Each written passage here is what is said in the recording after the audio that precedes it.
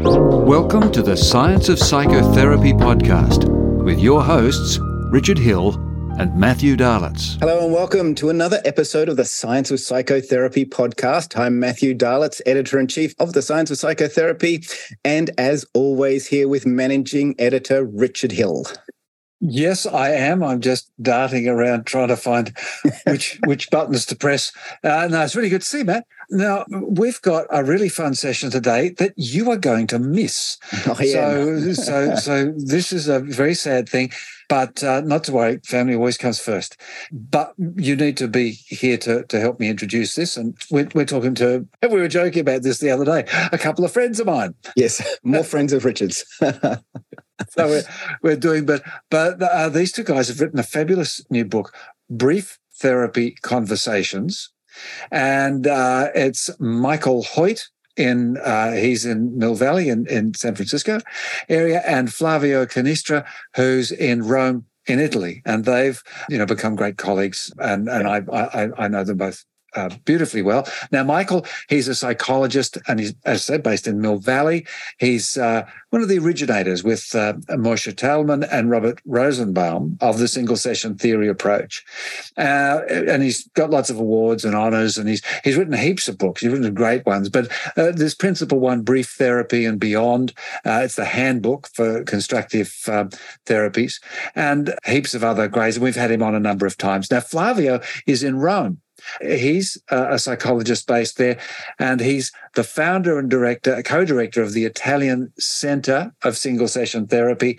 He speaks over there. We met again just recently at the Strategic Therapy Conference in Rome, and he does just wonderful work. And it's kind of a bit like Ernie Rossi and me.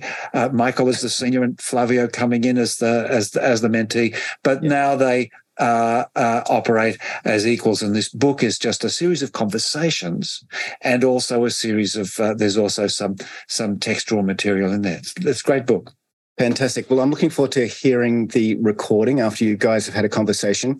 Before we dive in, let me remind you that this podcast is also on our YouTube channel. So if you want to go to YouTube and go to @Science of Psychotherapy, you will find our YouTube channel, or just type in the Science of Psychotherapy and I'm sure you'll find us. And we have a stack of podcasts, but also a lot of other material as well, including our first documentary episode from our Science of Us documentary series about the gut-brain axis. So jump over to YouTube and check us out there.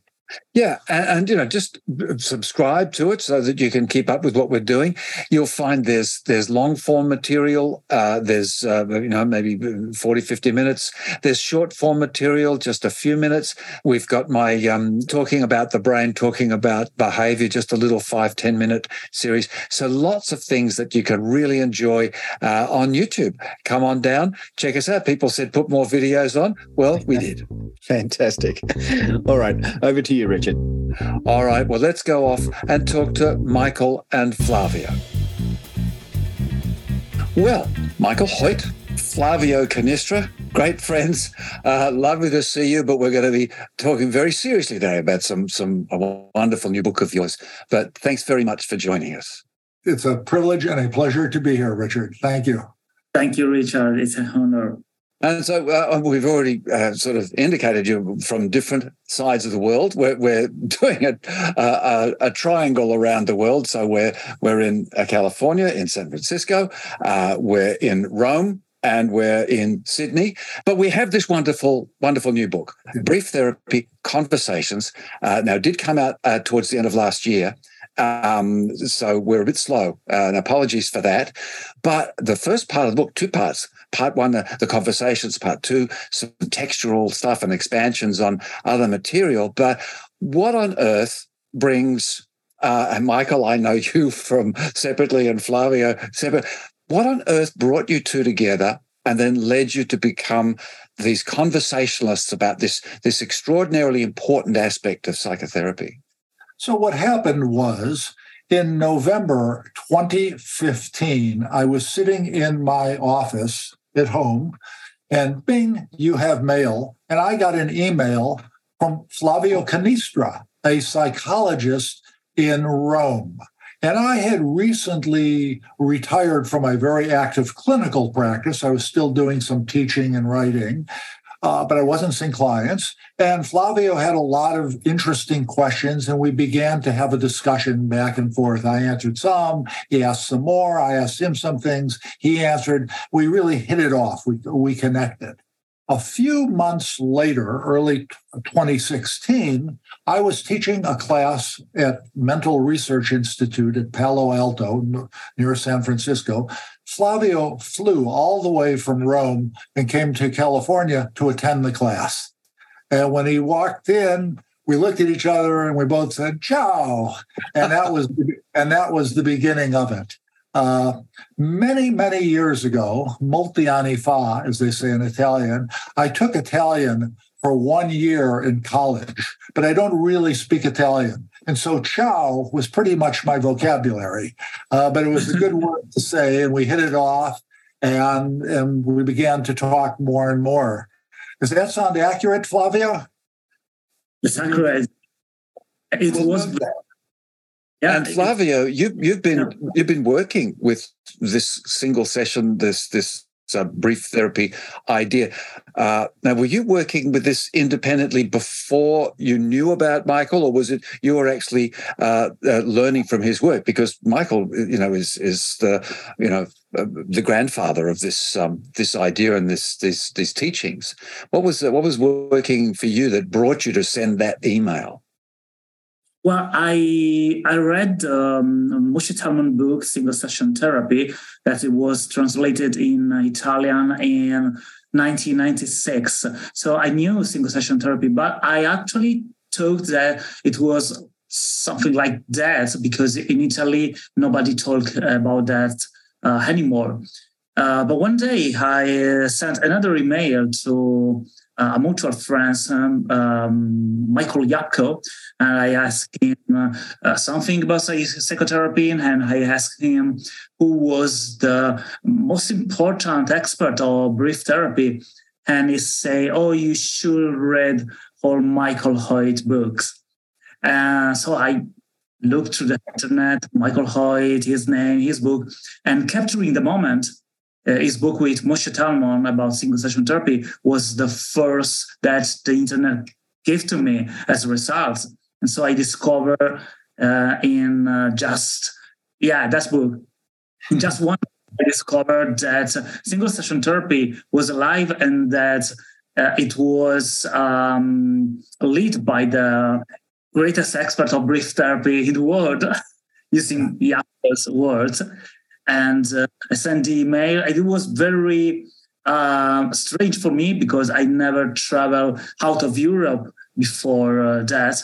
And in a few months, I do my first passport and my few card to travel in USA. And it was great. And Michael is a great person. And it taught me a lot of things, yeah. But you and Flavio, there's a common story here. Of course, I did exactly the same thing with Ernest Rossi, who became my mentor, and he was equally surprised. How long have you traveled, boy? Again. So I really relate to the value, Michael. After Flavio came to the class and we connected and we talked, and I a couple of times then attended and lectured at one of his classes via Skype. And then I went to Italy a couple of times in person and gave talks. Then Flavio, who is an expert, we are co-authors of this book. It's not that he interviewed me. It's an interview. It's the two of us going back and forth. But I wanted to say that Flavio then came another time to California to be a presenter at one of the brief therapy conferences. And he and I then did a road trip. We drove from San Francisco down the coast to Los Angeles, had a fun time going through Big Sur and Santa Barbara and all of that. And then another time when I was in Italy, we drove down the Amalfi Coast and had a wonderful time and talking. And it was Flavio's suggestion. He said, why don't we, while we're driving, we'll talk and have a good time, but every now and then, maybe we could do a little interview. We'll talk. I'll put on my phone or my recorder. And so we had the idea we would just have these conversations. Oh, what do you think about this? And can you give me an example of that? And how would you handle this? And so we began to talk more and more. And we, I guess in music, they say we laid down the tracks. We put the basics down and got it recorded. And then as we looked at it, Flavio again had what I thought was a brilliant, good idea. We should divide this into sections that are important topics: alliance, techniques, diagnosis, the logics that underlie why we do what we do. And then, Michael, some of the figures in the history, and we should talk to some of them. You could tell us about some of them. By the way, you said that I'm the grandfather. And Moshe Talmon and Bob Rosenbaum and I together did this initially, the single session project. Now it's become quite international with people in Italy, Sweden, England, all sorts of different places. So I don't want to I don't deserve all that credit. That's great. I'll tell you what, Michael, just as we're going, I'm thinking there's people listening today. They're great. They're hearing this wonderful story of collaboration and communication and things. And we're talking about this, single session therapy. Maybe we should just pause now and just see, what is single session therapy? Let's talk a little bit about and just clarify to people what it is we're talking about here. So, Michael, maybe you start, and then Flavia, I'd love to get your perspectives as well. So way back in the late 1980s, my colleague Moshe Talmon was working in the same clinic I was in California, as was Bob Rosenbaum. And Moshe noticed, looking through charts and records, that many patients only came for one visit. And we thought at first, they must all be offended or angry, or they dropped out or something. But we decided to call a couple of hundred of these people and say, we see you only came one time. Why was it only one? And how you doing? And I found that the great majority of them were very satisfied with the one visit. So the basic idea of single session therapy is therapy that the therapist and client expect from the beginning to potentially comprise a single visit. When people would come to our clinic initially, we would say to them, "Hi, my name is." The purpose of our meeting today is briefly to find out what problems you're having and then work together to figure out a solution. Maybe we can get that done in one visit. If we can, would you be interested in that, And many people said, yeah, let's see what we can do. And at the end of the session, we would say, has this been enough? So it was not therapists who invented single session therapy. It was clients. We discovered it's a naturalistic process that many people come once. And then we began to study, who were those people who are more likely to benefit in one or less likely? What were the processes that happened in the one visit? So that was sort of the initial. There had been a couple of reports earlier in the literature of random cases. All the famous therapists had a case or two and that kind of thing. But the study that Moshe Talmon, Bob Rosenbaum, and I did was the first prospective study where we saw a whole series of patients, one after the other, and did our little pitch. Maybe we can get it done in one. We'll schedule more if we need to, but would you be interested in saying? People said yes. And then we found that more than half, 58%, elected to finish after one session, even though they could have had more. And then when we did follow-ups, more than 80% were reporting a lot of benefit, and they were very happy. And when we looked through, it wasn't experimental, it was correlational, but we discovered that the people who had one session versus the people who had gone on to have more sessions, we could not find any difference in terms of severity of diagnosis or benefit in outcome or any of those sort of things. We're not saying that everybody should only have one, but for the people that chose to have one, they found it very, very useful. And this obviously is appealing to people because it's efficient, it saves them time and money, and it allows therapists to be available to the other clients who may truly want and need more than one rather than the one. So that was sort of the background of how we got into it. And Flavio, in Italy, this was almost non-existent. If I remember for our conversations that when you started, you looked around. No one was doing this stuff. No one was thinking that this was even a a possibility. You really trailblazed it there in Italy. And what are the other people that were involved with you over there? Well, before us, it has to say that one or two people write some internal article about single session therapy, Dr. Bologna and Dr. Gherardi, but there was alone in doing this. When we start publishing a lot of articles on our website, and then starting doing research in Italy about single session therapy, and then also to start to train people in what we learn from Michael Hoyt, from Jeff Young, and from other studies we read during the years. And at the very in a very first moment, it was I think psychologists here were very suspicious. It's unstable because single session therapy. What are you talking about? How is it possible to help clients just in one session?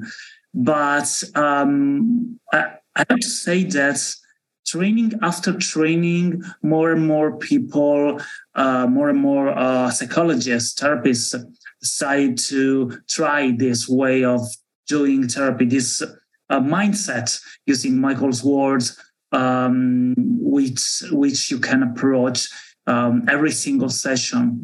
And in this very moment, I think we trained around 500 therapists in Italy. Someone started to open some walk-in service.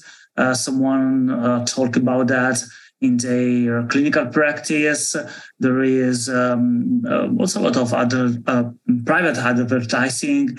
And of course, there is a growing interest in Italy and in Europe. And at the end of this year, we will do the 4th International Single Session Therapy Symposium here in Rome, which of course is a big thing for Italy and for Europe, and also a demonstration that both therapists and clients are interested in that. It's interesting now to receive phone call of people saying, "Hello, I want a single session therapy for my husband." You have to say, "Okay, I must know that." But the conference. Let me add a couple of thoughts. Yeah, I'll just highlight the conference there before you. I know you added, and we'll make mention in the show notes. But that's coming up this year, so that's a very important and valuable conference for all our listeners in Europe, particularly. Michael, please add the points.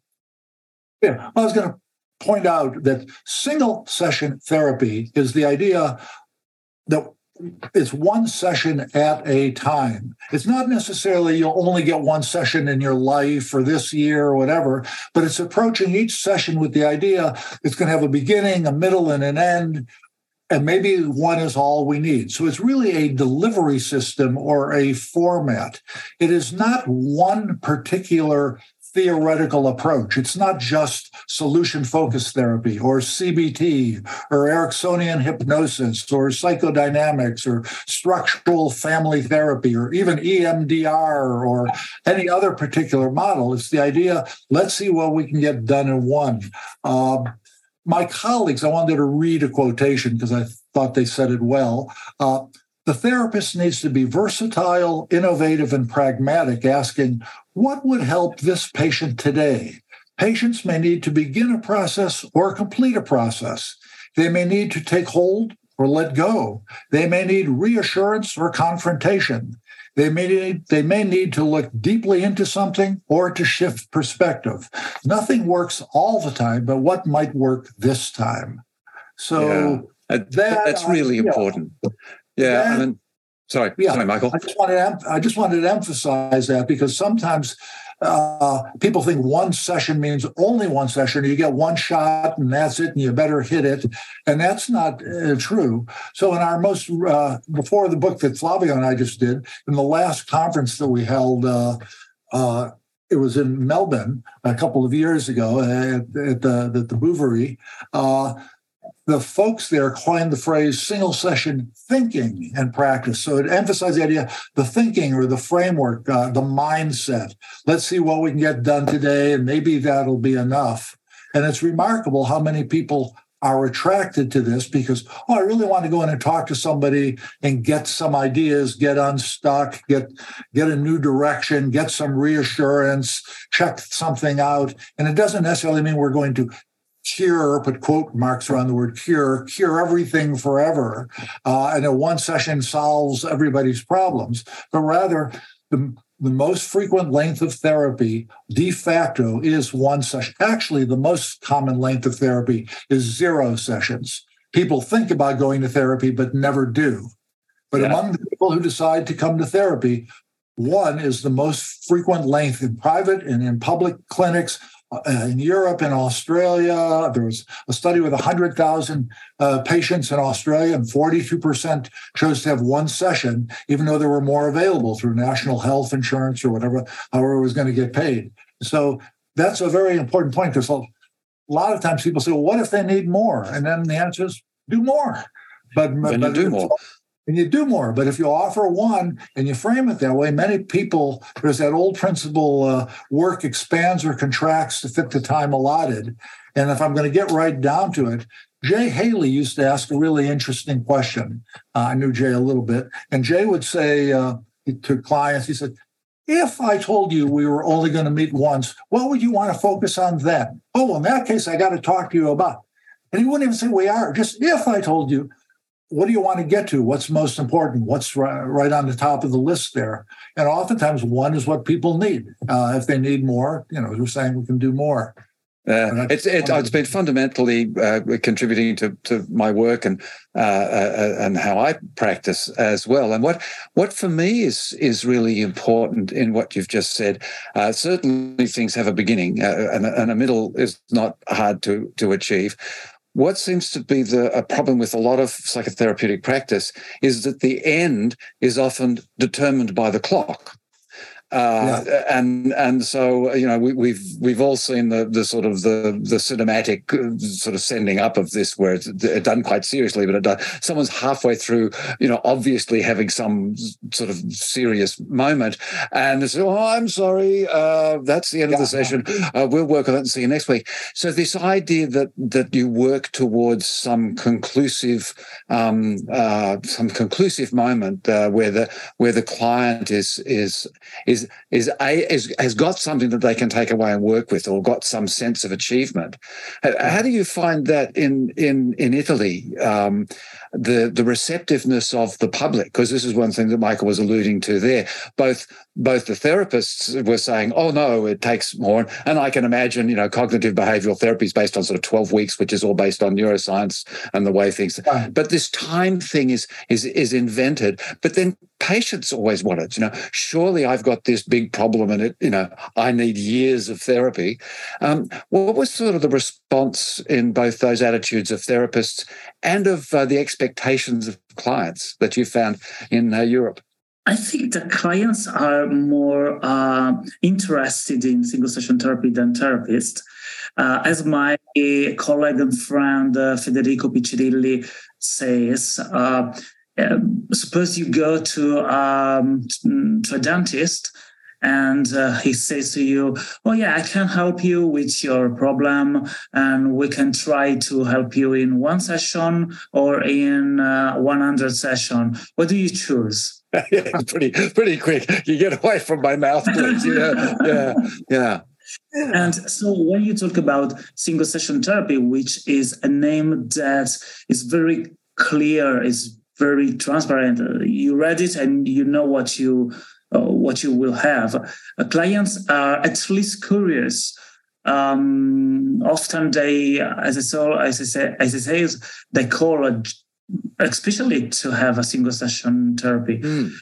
Sometime when we opened the session, telling, "Hi, my name is Flavio. I want to help you in this session. We will do all the possible to achieve what you want at the end of the session. If we can do that, we're okay. We'll just say goodbye. If we need another session, we will just schedule another appointment." sometimes clients say, "Oh, but my problem is so complicated. I don't think that one session will be enough." And it's important to say, "Yeah, sure, of course. We just try, and then we will see what is what we came from this meeting. At least we schedule another appointment, as I said."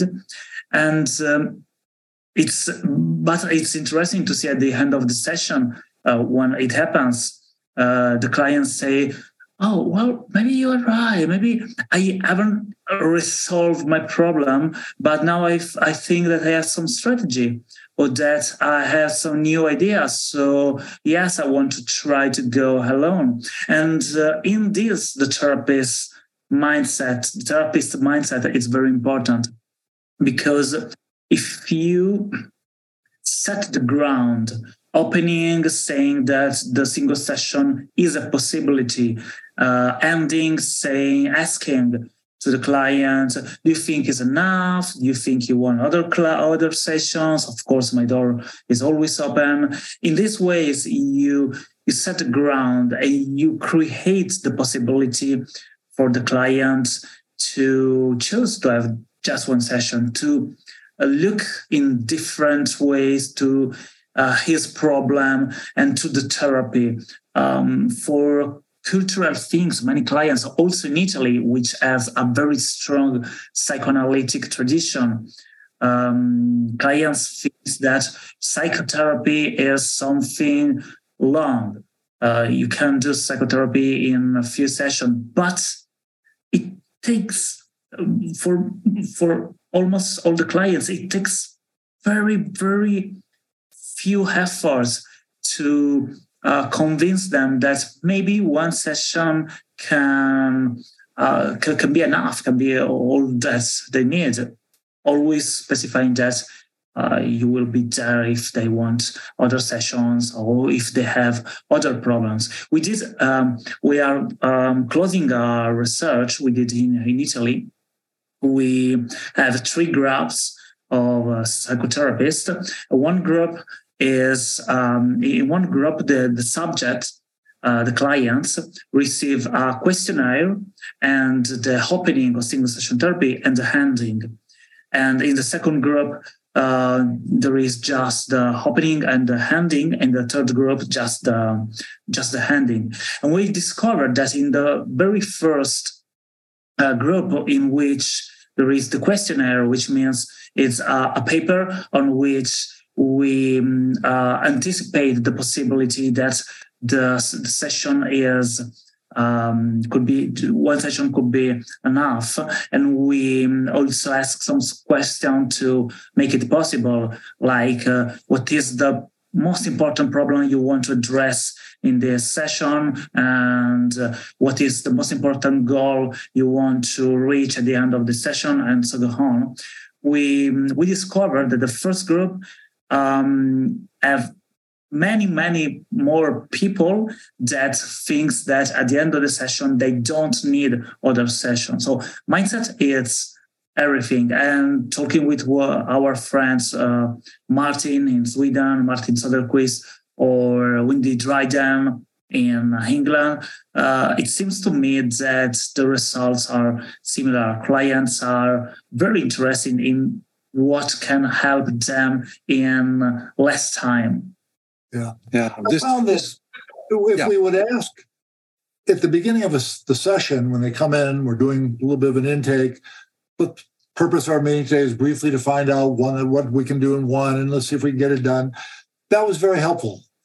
But now a number of clinics, including some of what Flavio is the director of the Center for Single Session Therapy. So sometimes patients will call, or clients, if you call them that, will contact a place knowing they want a single session. So they're electing. So they've already sort of pre-qualified themselves to say, this is what I want. But even people that do not come deliberately for a single session, when they hear it's an option, oh, well, sure, if we can, that sounds good. I'd rather have one session with the dentist than 100, thank you. And so let's do it as efficiently as we can.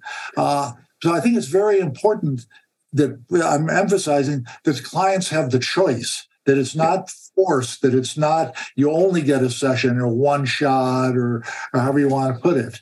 And that's one of the common misunderstandings that people have, that single session means only one session. Yes, you get one and you're out.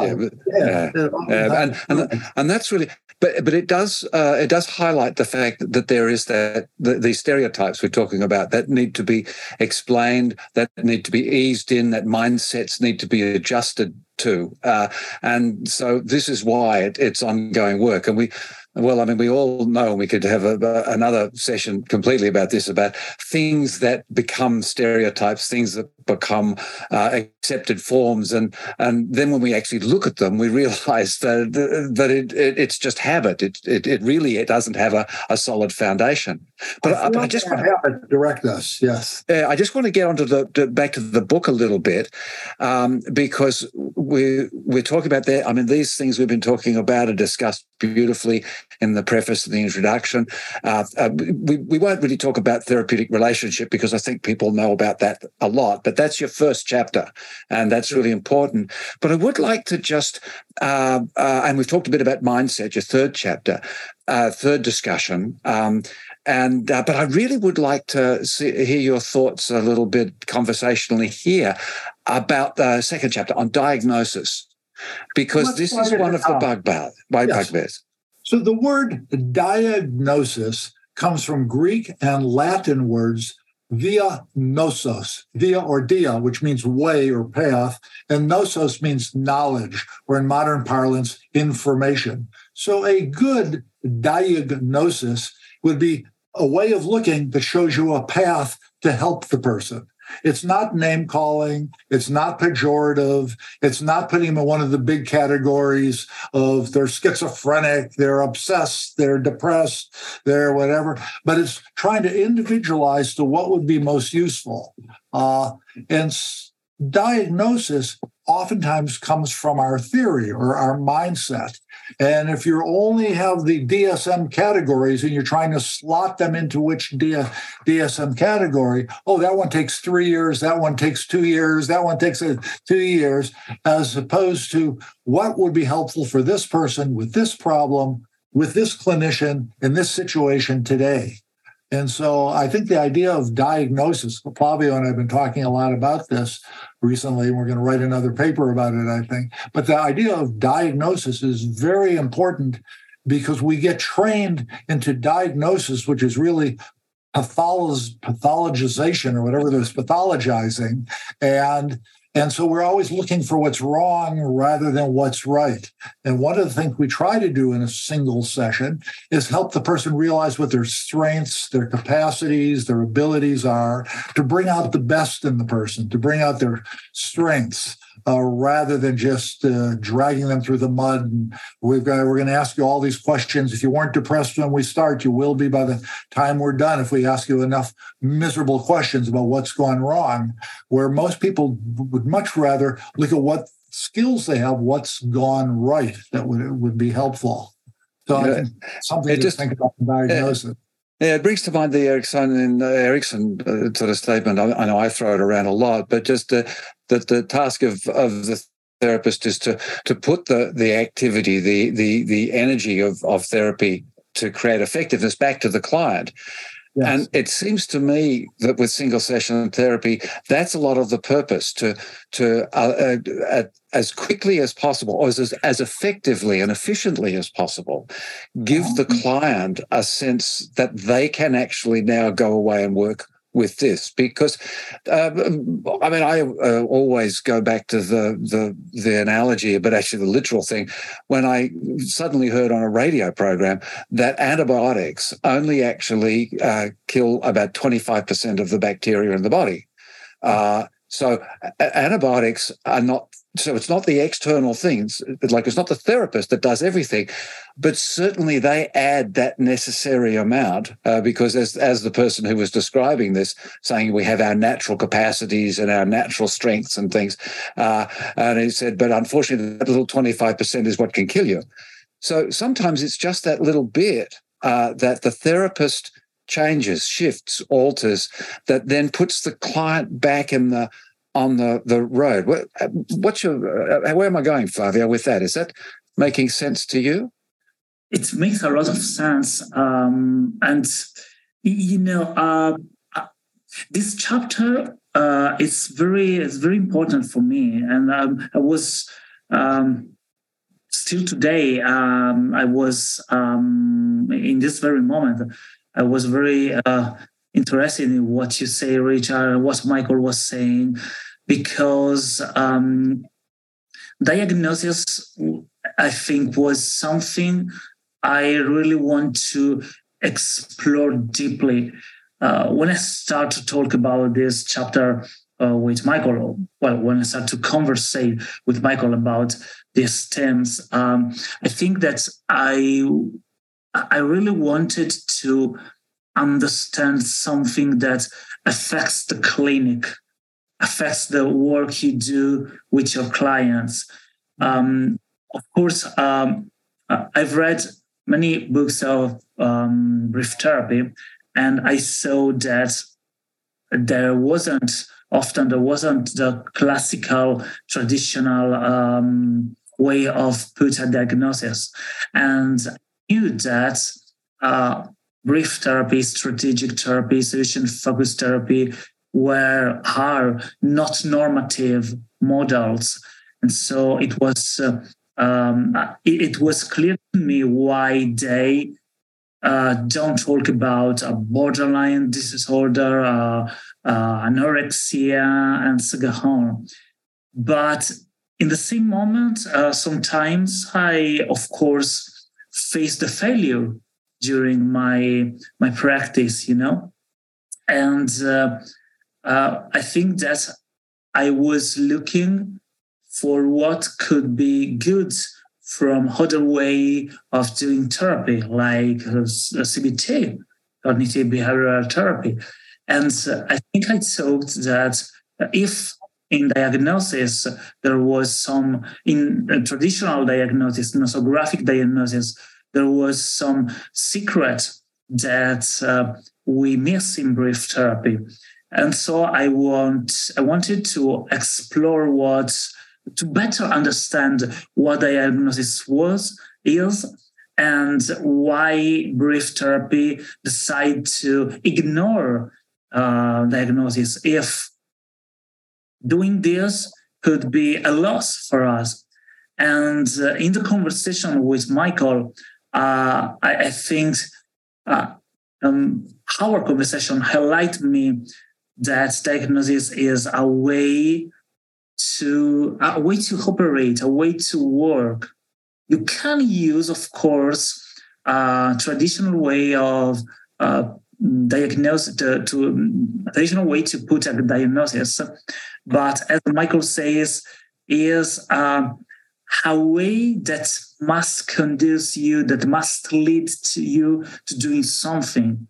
If you want to use the DSM, you can do that, surely.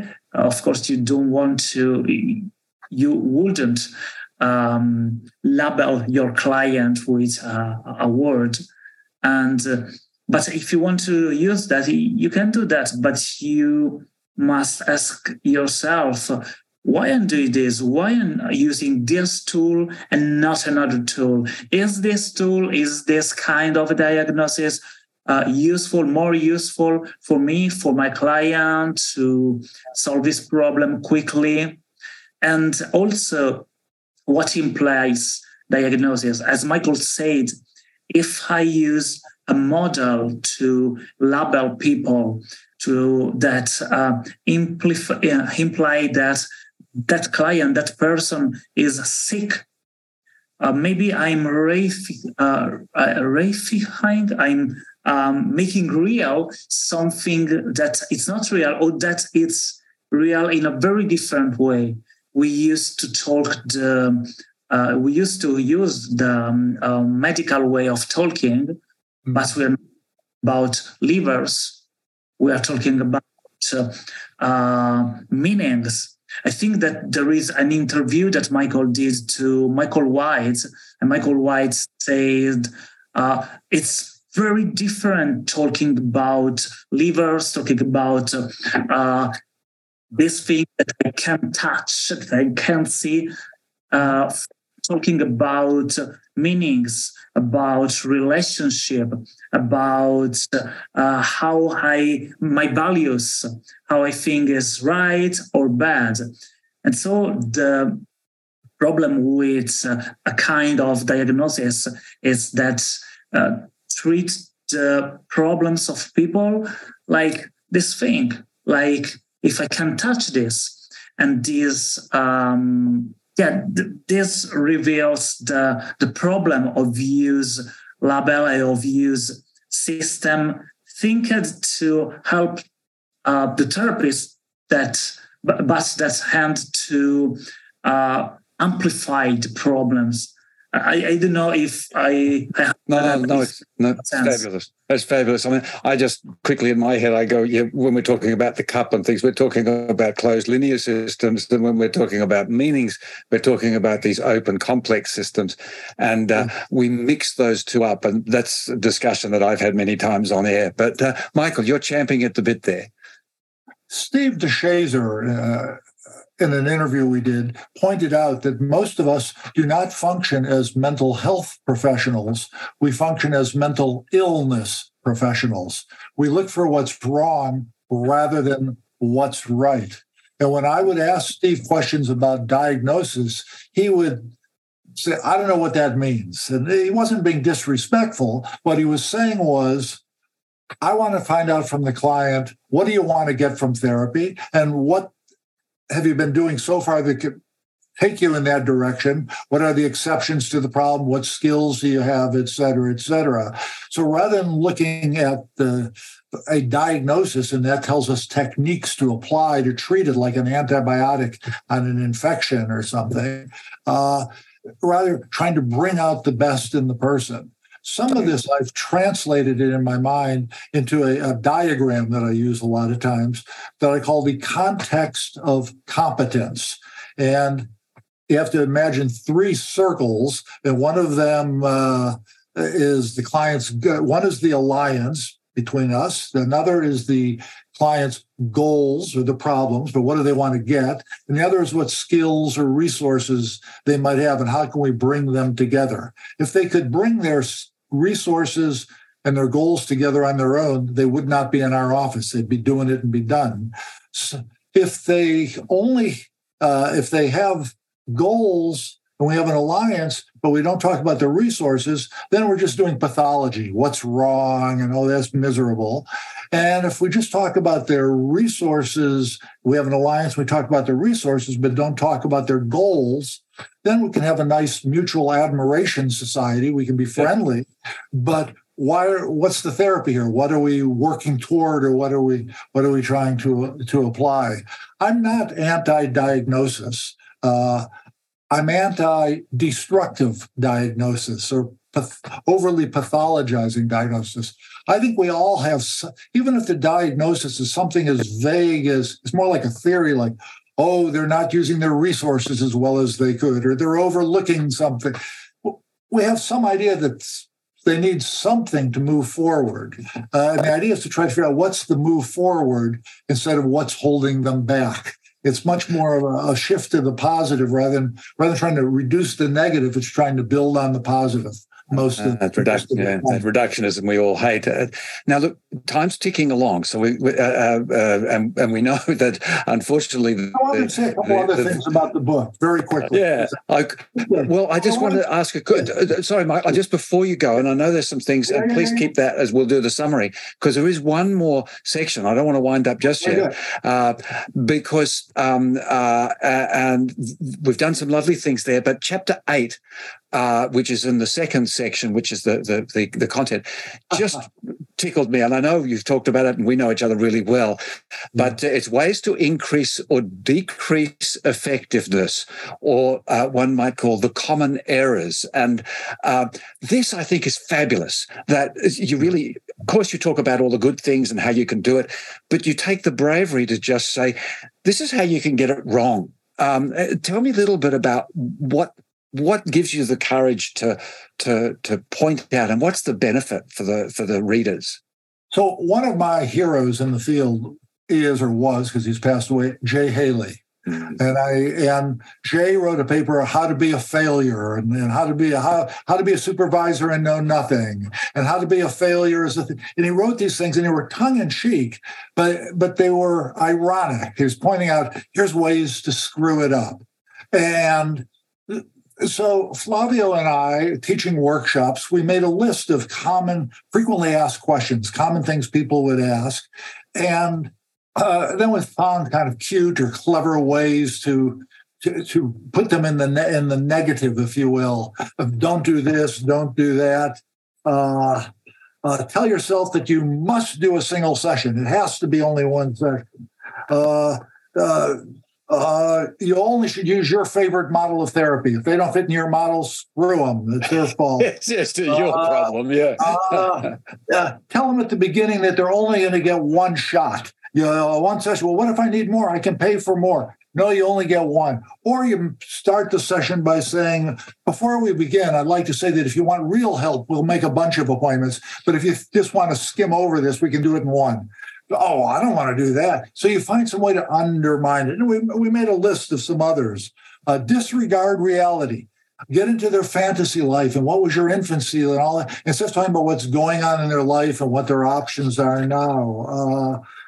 I think these are fabulous, Mike. I know you might find another one just while I'm looking there, but just this idea, as you say, tongue in cheek, but actually you go, what is it? Many a thing said in jest, and that's a chapter to read, just to not accost yourself or assault yourself with the stupid things you can do, but then you look at those points and you go, oh, actually, that would be stupid, and I think I could have done that occasionally. Yeah. I like the whole book a whole lot. There's several chapters that, to me, sing to me even more than others. One is the one that you like, the common errors in single-session therapy. I think the chapter that Flavio is the first author of, the one on the logics, what is the purpose or the objectives behind the techniques? Why are you using this? So it's the why, not just the how, is brilliant. And when a shortened version appeared in a journal, one of the journal reviewers said, I'm going to assign this to all of my students forever. This is vital information. I like that one. And then I like the whole book, but I also like very much the fifth chapter, where Flavio gets me to tell a bunch of stories about people I knew along the way, and Steve DeShazer and Bob and Mary Goulding and Carl Whitaker. And each of the stories is something about go for the experience, follow a path with heart, look for their strengths, keep your eye on the prize, have love as you're working with the people. And I think that's what all of this is really about, is trying to bring out the best in people, and partly by bringing out the best in ourselves, meeting them in our, I don't mean to be too vague and say our higher self or something like that, but bringing out the best in people rather than just trying to muck around and pretend that we're medical doctors trying to figure out what's wrong with your liver or your bone or something like that. I think much more what we're doing is creating a world with the person. How you look influences what you see, and what you see influences what you do. And some stories are better than others because they get people to look at their strengths. They have hope. They have optimism. They have encouragement. So that I think is sort of what a lot of the book is about. And, and that chapter on common errors, I like it because I tend to be kind of ironic and satiric and sarcastic, and I could just hear Jay chuckling. I once sent Jay Haley a Christmas card. We knew each other back and forth. I sent him a Christmas card, and it's at the manger in Bethlehem. And Mary's saying, Jesus, close the door. Where were you born? In a barn? It's sort of funny. But what is really funny about it is that it gets into the humanity of the whole situation and different ways to look at it. And what Milton Erickson talked about a lot was that people come in with one, he didn't use the word mindset, but one frame of mind. Or he said the basic problem is rigidity, that people are locked into a way, and our job is to open the door, if you will, to help them have other ways of operating, reminding them of things, whether they've already done them or they want to do them or somebody knows them. And I think that's what a lot of the single session therapy is that we've been talking about. I think it's fabulous, Mike. And Michael's just on a couple of favorite chapters there. Flavio, you need to be given the same opportunity. Yes. Do you have a favorite chapter or two, or just something, a comment or two you want to make as we sort of move towards our wrap up? We'll have final words in a second. But what are your chapters? I think I like the book because it's so conventional, and it's a kind of book that you can read one time on the beach, just like a very quick reading. But you can also read it again and again and find something deeper and deeper and interesting. But if I have to pick a chapter, I probably will pick the mindset chapter, because mindset for me is a very interesting topic in the last 2 years, 3 years, I don't know. Understanding how the mindset can shape the therapy.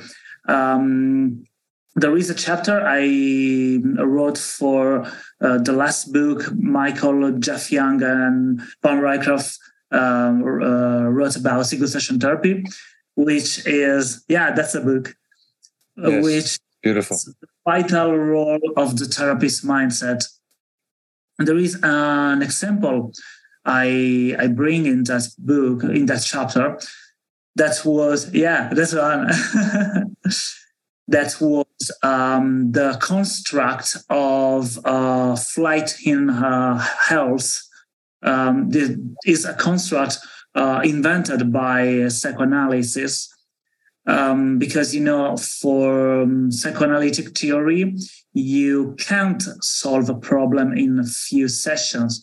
Right. And so how can you answer, how can you reply to clients that after one session or 2, 3, 4 sessions says, I'm good, I think my problem is solved, I have no more symptoms. You have to invent a construct, a new reality that can adapt your therapy, or better, that can adapt the reality, the facts to your therapy. So you can answer, you can say, oh, no, you haven't resolved your problem. You just are flying in the health. It's fake. You have to continue for the next 4 years. And this is very interesting, because if you have this mindset, if your mindset brings this kind of constructs, you will continue to see your clients, and your clients probably continue to see you. Oh, yeah, you're probably right. Yesterday I was a little sad. Probably that's a symptom that I still need to solve my conflicts or something like that. But if you have a single session mindset or a brief therapy mindset, you see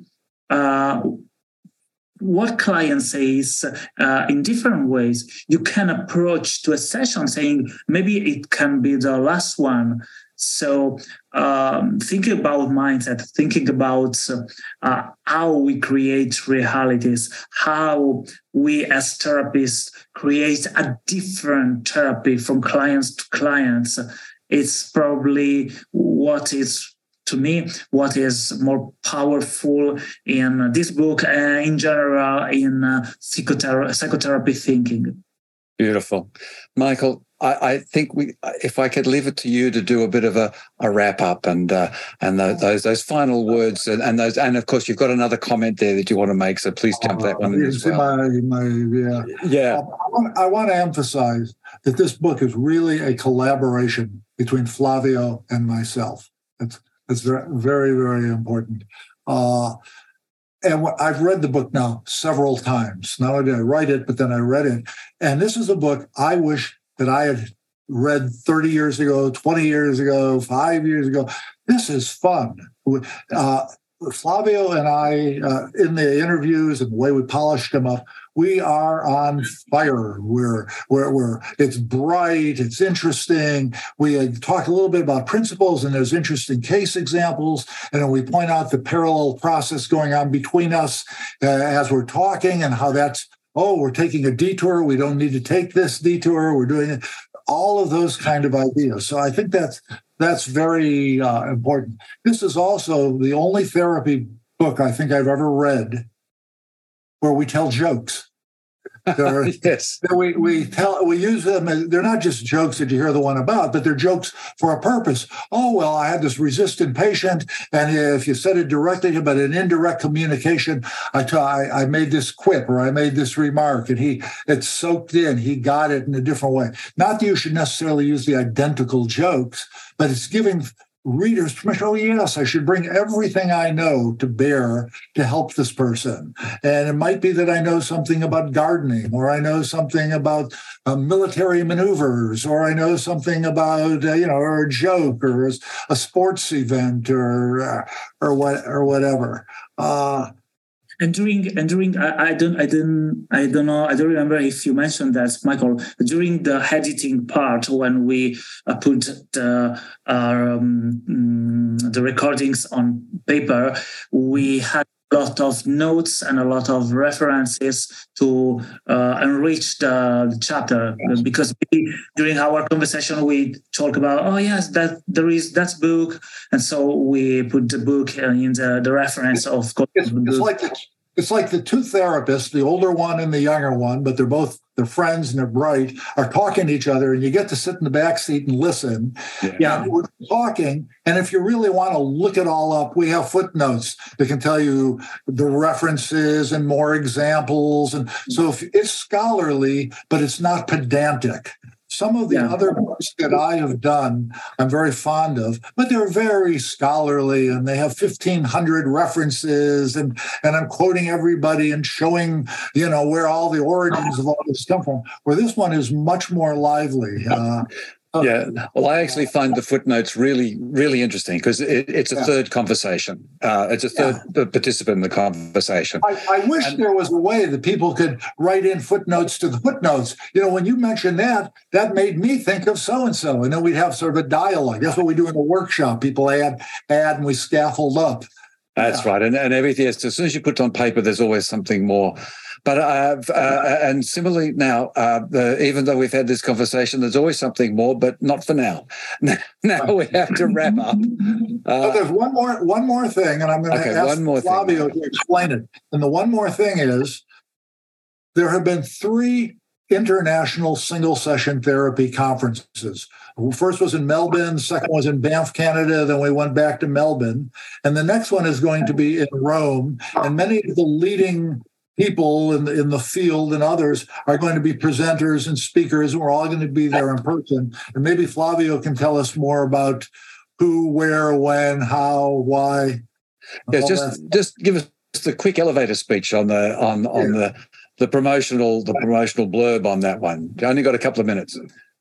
Yeah, it's the first in Europe in all the most important single session therapists, single session authors, and also the new single session therapists in the field with a lot of research and things to say are there. So you want to be there. And so what dates is that going to be on, Flavio? 10, 11, and 12 of November. 10, 11, 12 of November. Fantastic. Yeah. I think my daughter's getting married that weekend. So there you go. Okay. Hopefully. But I'll think of you while you're going. And we're about to, and it's going to be in Rome. And I think it's a fantastic thing. And if you're actually in America and you've not been or different parts of the world and you haven't been to Italy before, which is a place I go to now quite regularly as well. Flavio and I meet each other over there, and we met recently. We'll do again. It's a fantastic trip to take. But of course, if you're in Europe, it's just like driving down the road. Everything, 2 hours and you're in Italy. So make this a big thing. But for now, we have to wind up. And Michael Hoyt and Flavio Canistra, I can't thank you enough for this wonderful, wonderful session today. Thank you. Thank you, Richard. Bye for now. Bye-bye. Thank you. Well, it was a great session, Matt. I'm so sorry you missed it, but thanks for coming back to at least close the session with me. Fantastic. We talked all around. We talked about their relationship. We talked about aspects of single session therapy. We talked about what goes right, what goes wrong. We talked about all kinds of really interesting aspects, and they just covered an enormous amount of ground and just showed this idea of thinking that something almost complete could be achieved in one session. Yeah. Maybe it needs more than one session, but that each session is a complete experience. Well, I mean, in my client responsiveness, that's exactly what I'm on about all the time. So it's fabulous stuff. I've learned a lot and gained a lot from Michael and now Flavio. Okay, fantastic. Well, thank you, everybody, for joining us here on the Science of Psychotherapy podcast. Now, look, if you enjoy what we're doing here, you can support us by going across to the scienceofpsychotherapy.net. And that's our academy site. And you can become a subscriber there for $12 a month. And you'll have access to our entire library. We've got a huge archive that we've been gathering together since 2013. And come and be part of the tribe. We'd love to have you with us. Indeed. I mean, the beauty now we have the monthly membership is if you've got something in particular that you want to have a look at, you can come in and just have a look at that and stay with us a month. And we kind of take the challenge. Can we keep you interested? And of course, we've got plenty of people who've been with us for years. Yeah. And we're producing new material every month. So it's well worth the visit. Come on down, join us, keep us going. We like to do that. We love what we're doing. Okay. Thanks, everyone, for joining us. Thanks, Richard. And we'll catch you next time. Bye for now. Thanks for listening to the Science of Psychotherapy podcast. For more great science, go to thescienceofpsychotherapy.com.